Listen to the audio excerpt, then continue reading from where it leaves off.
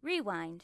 Your Week in Review is sponsored by the Wisconsin Realtors Association, bringing Wisconsin communities to life with great homes, businesses, and neighborhoods.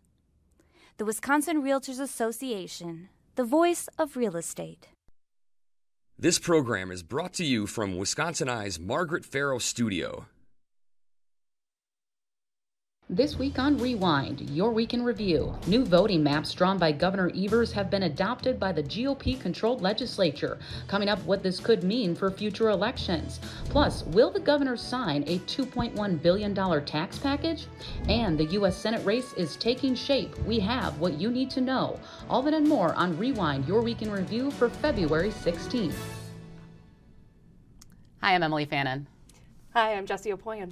Well, Jessie, thank you so much for filling in this week as JR is on vacation, and we have a lot to digest in this week in politics. So we have a little female panel to break it all down. So thanks again for joining us. So first, we're going to start with now what lies in the governor's hands is new voting maps here in Wisconsin after the GOP-controlled legislature on Tuesday passed them. So this could essentially end a very costly legal battle that we've talked about quite a bit on this show about redistricting.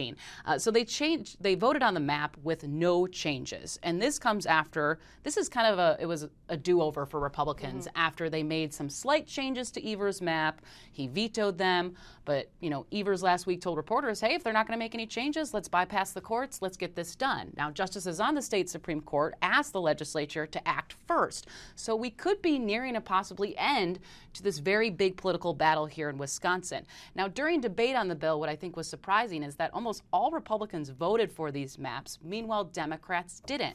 Now, Republicans, for some of them, expressed that it was a tough vote. They felt like they were kind of cornered in a way that even Senator Dewey Strobel said specifically that I don't really trust the state Supreme Court to pick a new map, so this is kind of our last best option. Meanwhile, Democrats were questioning a provision in the bill, and we'll get into that in a little bit, but let's first hear from both sides on this issue. I'm going to vote for these maps because the process that's underway in the Supreme Court certainly doesn't appear that it's going to take our arguments seriously or even consider them.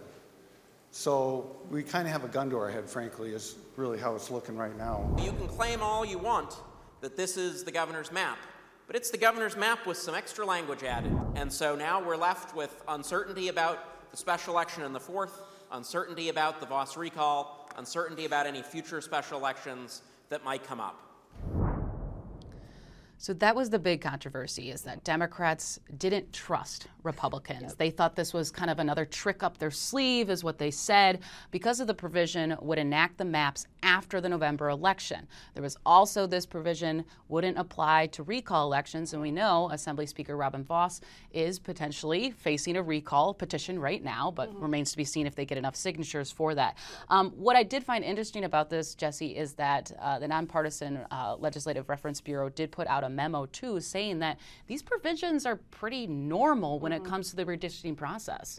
Yeah, and they weren't even requested by Republicans in the drafting. It appears, the Wisconsin State Journal had a report on this, that it was coming from LRB. It wasn't a special request from anyone. So the argument of, Robin Voss is trying to game the system for himself, it kind of fell flat after that. But I think the bigger overarching theme was that, like you said, Democrats just didn't trust that there wasn't some trick coming, that it wasn't going to be, Lucy and the football. And so far, we haven't seen anything.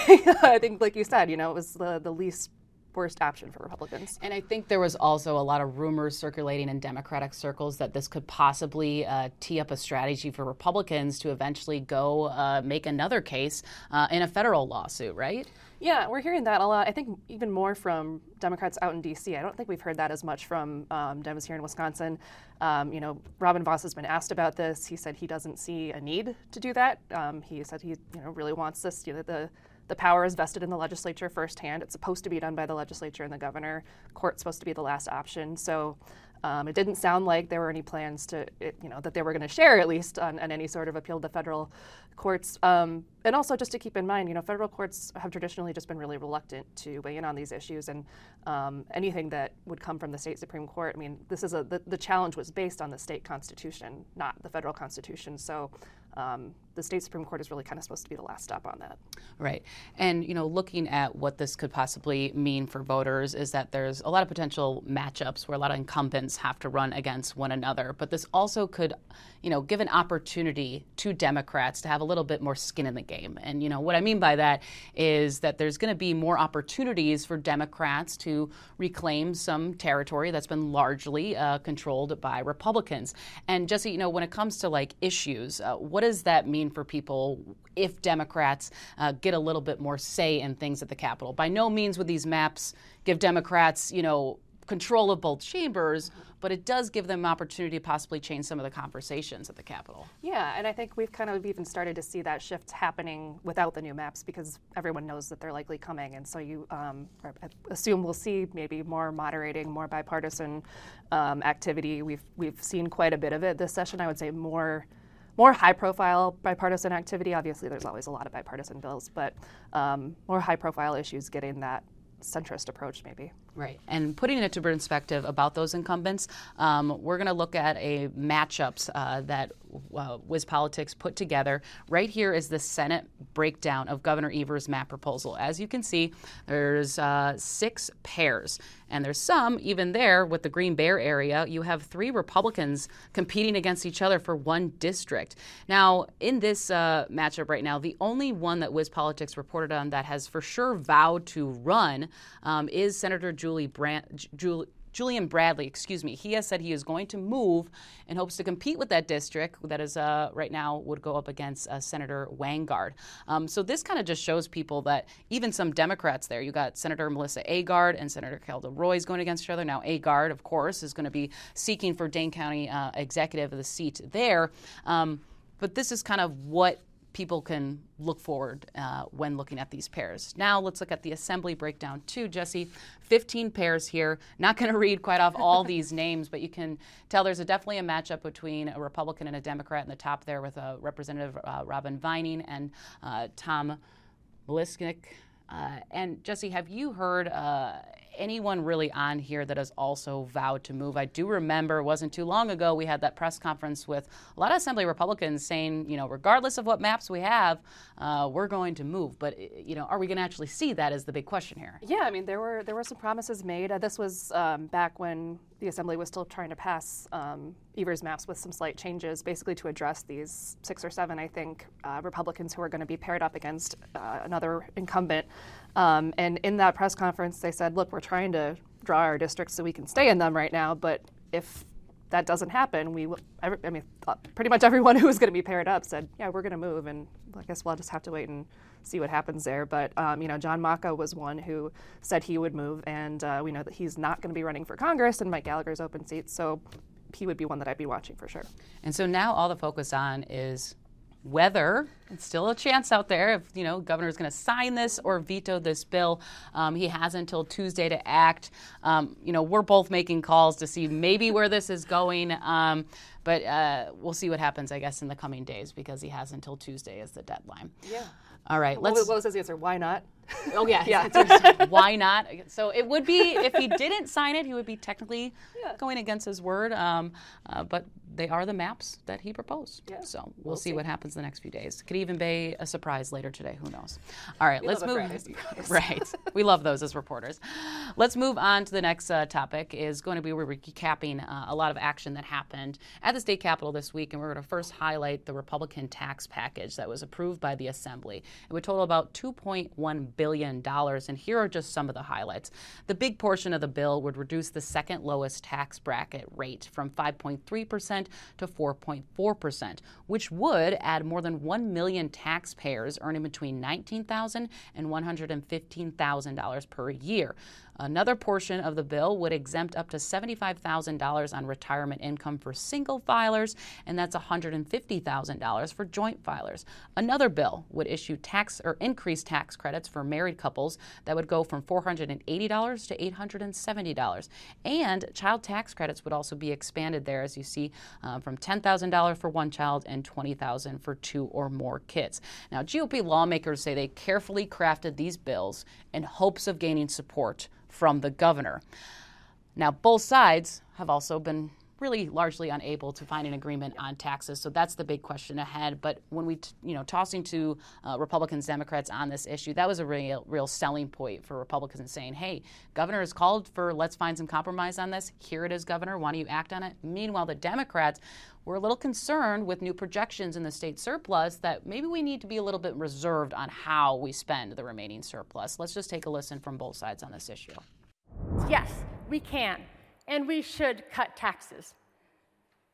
But when we're looking at the whole plan together that changes a surplus to a deficit in 3 short years, just because we can doesn't mean that we should. We must balance the state's surplus with our other priorities, because there are more reasons for people to move to Wisconsin than a tax rate. The facts are this. During the finance hearing, the Legislative Fiscal Bureau Director, Bob Lang, was asked a question by the co-chair as to the source or the origin, the primary influence for where these monies are coming from. We realized that a lot of this money is still rooted back or traced back to the federal government and the money we have borrowed. So rather than fill that space with another government program, why not, crazy thought, send it back to those who are on the hook to pay it back? So the big question now is whether the governor would sign any of these bills. I asked him last week in an event in Darlington, hey, are you interested in this? Lawmakers say they hope to gain your support by targeting the middle income earners here. And he was pretty non-committal about it. He said he still wants to review the bills. He was later on the show up front also talking about them, that he likes some of them, but not all of them. So I guess that's the big question here, Jessie, is are any of these pretty appealing to him? Yeah, I mean, I think if you look at the votes in the Assembly, at least, as some sort of indicator, Assembly Democrats were pretty opposed to that expansion of the second lowest tax bracket because of what you mentioned, the fear of going into a deficit.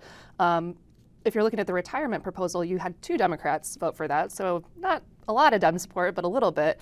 I think the one where we're most likely to see the governor get on board is the expansion of the child tax credits, which Democrats have said it doesn't take care of every issue that the child care industry is going to be facing. They would argue that more needs to be done, but this is a start, and it's putting money into parents' pockets, and it's hard to argue against that. Right, and like you said, Democrats concerned about the fiscal nature of the state, of what's going to come. There's also an argument, too, depending on, if these are the maps, the governor is going to get another chance at a budget. If they have a little bit more, skin in the game, maybe he wants to use that budget surplus to an advantage. That maybe if he has, maybe they take control of the Senate. I mean, these are all possibilities, but that's just something looking ahead to, that this could all be a political strategy, thinking bigger picture of that, well, depending on what the makeup is in the next few elections, they could have a little bit more say on how they spend that.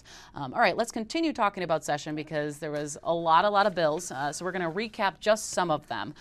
Starting with the Assembly here. First thing on the docket on Thursday is that they passed a new constitutional amendment that would prohibit state and local governments from using diversity, equity, and inclusion practices in hiring decisions. Now, of course, this is kind of the latest attempt by Republicans at seeking to target DEI, as we've seen not too long ago. It was Speaker Voss and the UW system make that grand agreement to curtail DEI in return for many, many things like building projects and, of course, getting thousands of employees their pay raise. Also, there was another bill that would focus on expungement reform. We also had a proposal called right of refusal. We're going to get to that in a little bit. Another bill that passed with bipartisan support was a package of bills that target kind of an increasing threats against judges. One of the bills would shield judges' personal information from the public. There was also another proposal that would prohibit or create a new penalty, I should say, if you are protesting outside a judge or justice's home. Another bipartisan bill would stiffen penalties against those who flee police officers. This is kind of another package of bills. Part of Representative Donovan's kind of his big issue, a Republican from Milwaukee, is focusing on reckless driving. As yes, it is a big issue in the city, but we're seeing it kind of expand into a lot of areas as well. So talking about specifically the 2 bills, stiffening penalties against those who flee police officers and shielding judges from the public, also expungement reform. We had Republicans and Democrats talk about this issue. Let's just hear from them first, and then we'll dive more into these bills. We've kept the age of eligibility at 25 or younger, And we have in the substitute amendment made 36 felonies that are today eligible for expungement relief. If AB 37 passes, they would no longer be eligible. We've narrowed the focus of this law to truly nonviolent, low-level offenses. It can be pro-public safety to give an opportunity for people to earn a second chance, incentivize them to successfully complete their sentence, pay restitution, and remain crime-free. The ill-advised decisions of the past to change and diminish law enforcement's ability to pursue criminals nurtured the explosion of vehicle thefts, reckless driving, and fleeing an officer that we see today. It is now, Mr. Speaker, incumbent upon us to confront this menace that undermines our society and send a resounding message to would-be offenders that fleeing from the long arm of the law will not go unpunished. We also had a lot of package of bills that aimed to address human trafficking, some AI bills to kind of regulate that as well. But one I want to talk about specifically that you tackled, Jessie, that some people can get a little bit lost in is what I talked about before was right of first refusal. And this kind of aims to keep local control over power lines, but opponents fear that this could lead to a rise in prices for us as consumers. Yeah, this is it's one of those bills that's important and a little bit boring, a little bit dry to get into. But basically, it would allow the companies, the power companies that are already doing business in Wisconsin, already have lines in Wisconsin, to have that right of first refusal on building new lines that are connecting to their existing lines, basically keeping them from having to compete with out-of-state companies coming in. The supporters argue this is needed to keep decisions about these lines in Wisconsin under the PSC, as opposed to going through a pretty cumbersome federal bureaucratic process that some former grid operators have said doesn't really work as it was intended. But you've got some of the groups out there, some of the consumer advocate groups, Americans for Prosperity, really an actually interesting coalition of those who are opposed to this, saying they're concerned that this is going to limit competition, this is going to maybe lead to higher prices, and that we should be encouraging all kinds of competition and encouraging more companies to come in from out of state. And always like a lot of hurdles is, will this be heard in the Senate? We know Senate Majority Leader Devin Lemmy has expressed interest to bringing this to his chamber, but does he have the votes, right? Is that kind of what we're looking for? We're seeing, AFP has done a pretty aggressive campaign to try to keep Republicans from voting against this. Democrats have been pretty quiet on it. I don't really know where some of them are. Yeah. It has been a bipartisan bill in the past when they've tried to do this, but sure. It passed the Assembly without any debate. It was on a voice vote. There was a little bit of consternation over that. And last we heard from Devin Lemmy, he said they're still trying to rally votes. All right, so stay tuned on that front. All right. Also, what we want to highlight was just kind of a news nugget, as I like to say, which no pun intended. We're talking about medical marijuana. This comes as I think many of us reporters had inklings talking to a lot of lawmakers that this bill was likely doomed because of Senate Majority Leader Devin Lemmy, who voiced concerns shortly after it was introduced, saying, hey, I don't like the big provision in the bill that would have the state-run medical marijuana dispensaries instead of private entities. So Speaker Voss was asked about this yesterday, and he basically, hinted that the bill is dead. He specifically said dead is a strong word, but we kind of know how this building operates. If you don't have the other chamber on board, it's very unlikely to go anywhere. So Voss did say that he still would like to have public hearings on the bill. Actually, he plans to do that, but it won't be this session because, as we know, the clock is ticking. They only have a few more weeks left that they're trying to wrap up before March or by mid-March. And this actually comes after I had a conversation with Senator Mary Felskowski, who is one of the top proponents of medical marijuana in the state Senate. And she said a few weeks ago to me that she believes it was pointless to even hold a vote on this because of Voss's unwillingness to compromise on this. Now, I will say, having a bill in draft, hearing from Voss saying that he thinks he can get the votes, I still think it is a step towards at least some movement on this bill, even though it seems like every session there's a little bit, getting there, and it comes to kind of a screeching halt at times. Yeah, I mean, it's certainly more movement than we've seen. Republicans are willing to have the conversation. We know that, this as an issue is overwhelmingly popular. It's when you start to get into the details. Democrats would like this to be a pathway to full legalization. Most Republicans are not on board with that, as far as I can tell. And then you start getting into the nitty-gritty of what forms can be, available, and does the state run the dispensaries, all that stuff, and that's where it starts to fall apart. Yep. All right. Well, we'll see where that goes. All right. Now we're going to have kind of an election block because of news that is going to be coming next week dealing with the U.S. Senate race, and of course we're talking about Republicans who are seeking a run against incumbent Tammy Baldwin. So we heard this week that Eric Hovde is going to be making a formal announcement next week, and of course you see a big question mark under Scott Mayer's face because he says he wants to get in. He told the Journal-Sentinel originally that he hired staff to get the ball rolling. Then he kind of backpedaled on that. Jessie, can you walk me through this and dive into this race in general? Yeah, these are the two kind of biggest names that we've heard. Former Milwaukee County Sheriff David Clark is also still kind of keeping his name out there. We'll see what he does, but Eric Hovde is the favored candidate by the national groups, by the NRSC. They're backing him all the way, but Scott Mayer has said that's not going to stop him from running if he decides that that's what he wants to do. But yes, he did tell my colleague that he had hired probably about half of his staff, so maybe 20 people working toward 40.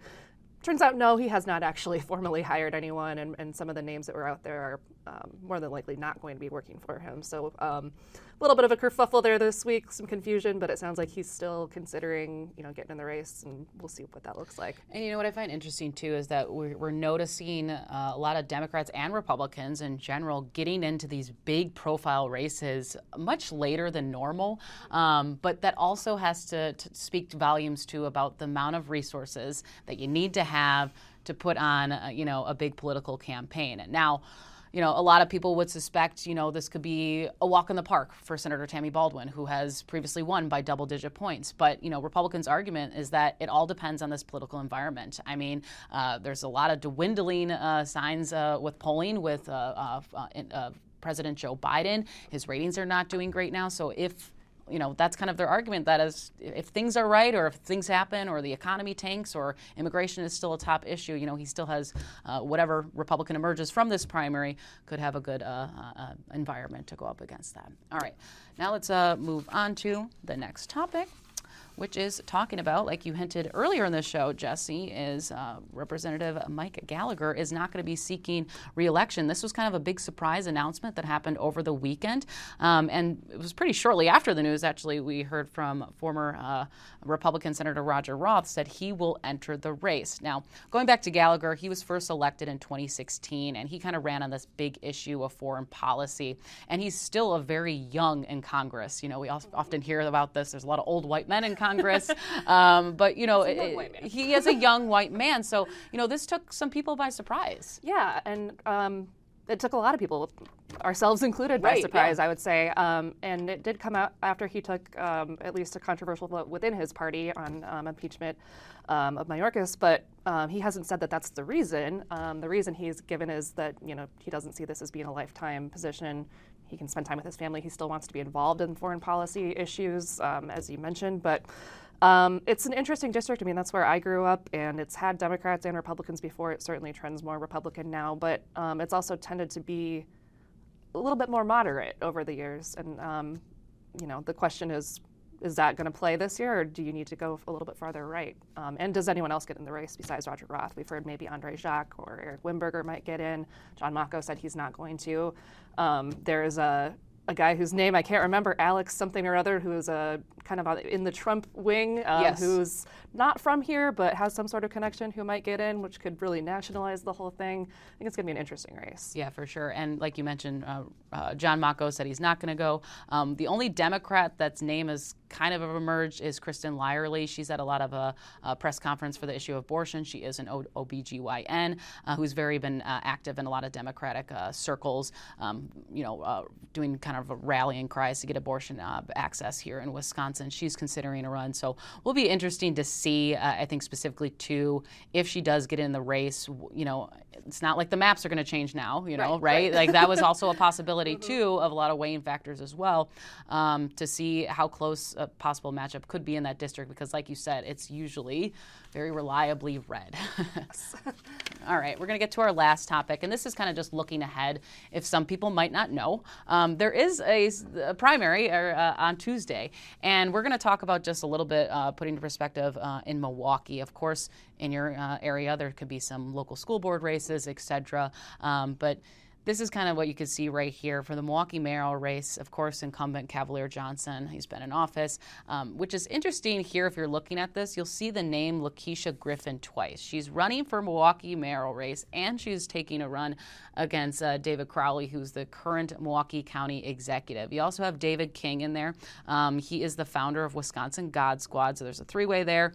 But, is it three-way or two-way? If your name's on it twice, it remains to be seen. But what I want to, drive home here, Jessie, is that even though that they have some competition, and it's likely that they're gonna carry through. It's not terribly serious competition, no.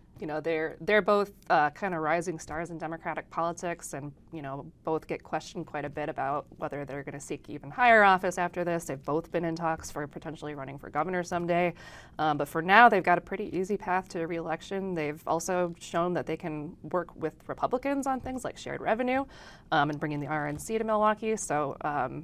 They have walked their way into a pretty easy primary, I think. Right. I think, they were also, of course, part of a little bit of an opposition when it came to crafting the Brewers bill. They weren't a big fan of it. But in the end, those are big victories that they can all say, hey, we were able to come work across the aisle and get a lot of things done. So in a sense, they have a pretty good a rap sheet, I should say, that they can run on. Yeah. All right. Okay, well, that will do it for this week in politics. Thank you so much for joining us. For now, I'm Emilee Fannon. I'm Jessie Opoien. Thanks so much for joining us, and we'll see you next week. This program was brought to you from the Margaret Farrow Studio. Rewind.